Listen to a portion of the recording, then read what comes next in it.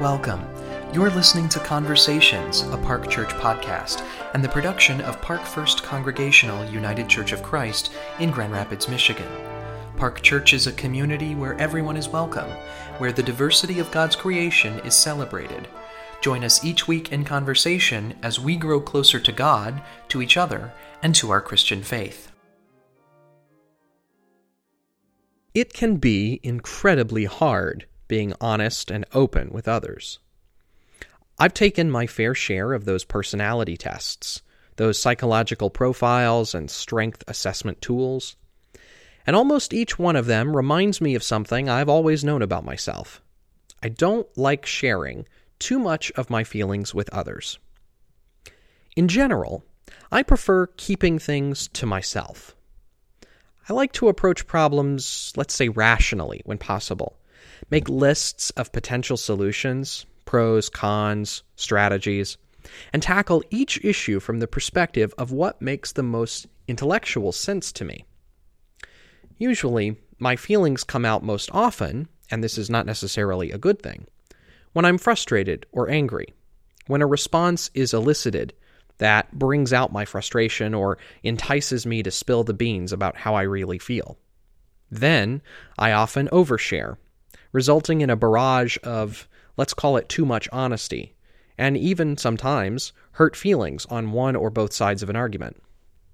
But obviously that's not the ideal. Ideally, at least for me, I want to play things close to the chest. I don't want to overshare. I want to let others speak up first, and I want to go through the necessary rhythms of my day with a certain level of privacy. Now, there's nothing wrong with any of this, at least I don't think so. But there's also nothing wrong with the opposite, with sharing more information with others than I do, with being naturally more transparent and accessible to other people, with letting your emotions show through more. Each one of us is built differently, and when you take into account all the cultural differences that dictate things like communication styles, emotional patterns, and levels of disclosure, well, I think it makes sense that we all approach life a little bit differently. That said, let's talk about church. Church is meant to be a way for us to connect with one another, with ourselves, and with God, however you see God. Church, by its very nature of focusing more on faith than on hard, rational, scientific fact, taps into the emotional, intuitive parts of ourselves. Now, that's not to say that church is irrational or that it's not rooted in truth. No, what I'm driving at is that we use microscopes and beakers, for instance, to encounter the world in one way. And we use spiritual tools for reflection to encounter the world, and hopefully ourselves also, in a very different way. Sometimes there's overlap between the two ways. Other times there isn't. But this reality, the reality that church can tap into our emotional capacity, can make it a, real challenge for people like me, who often see ourselves leaning a great deal, sometimes too much, on the rational, and not so much on the intuitive. Being transparent, putting myself in a place of emotional and intellectual vulnerability, isn't easy for me. And church, it almost always demands that kind of connection.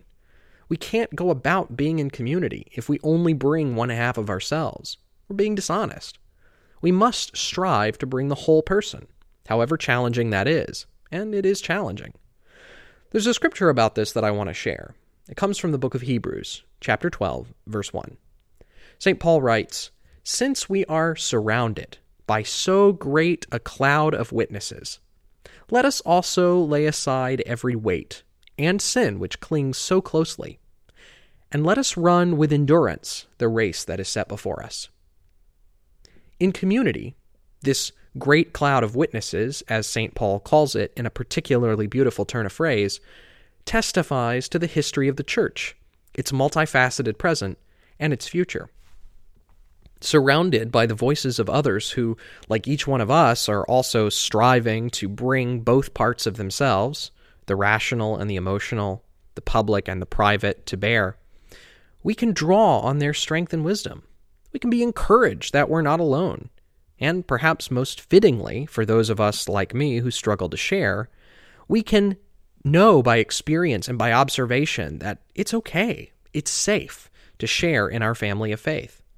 that what we bring to the table is nothing new, that we're not unusually damaged or strange or out of place in any way, that the church has seen folks just like us, and better and worse, with all our quirks and faults and strengths, for so many centuries. So, that's my prayer for each one of us this week, that we recognize around us the great cloud of witnesses, and that, inspired by that cloud, inspired by the church, we become more fully aware of who we are, of what our values are, and that, in the process of getting to know ourselves a bit better, we know that among our church community, we are genuinely free and safe to be ourselves. Amen. This has been Conversations, a Park Church podcast. Tune in each week for brief, meaningful study that brings us closer to God, to each other, and to our Christian faith. Join Park Church for worship on Sunday mornings in downtown Grand Rapids at 10:30 a.m. and for adult study throughout the year as announced. Blessings to you, and we hope you'll join us again soon.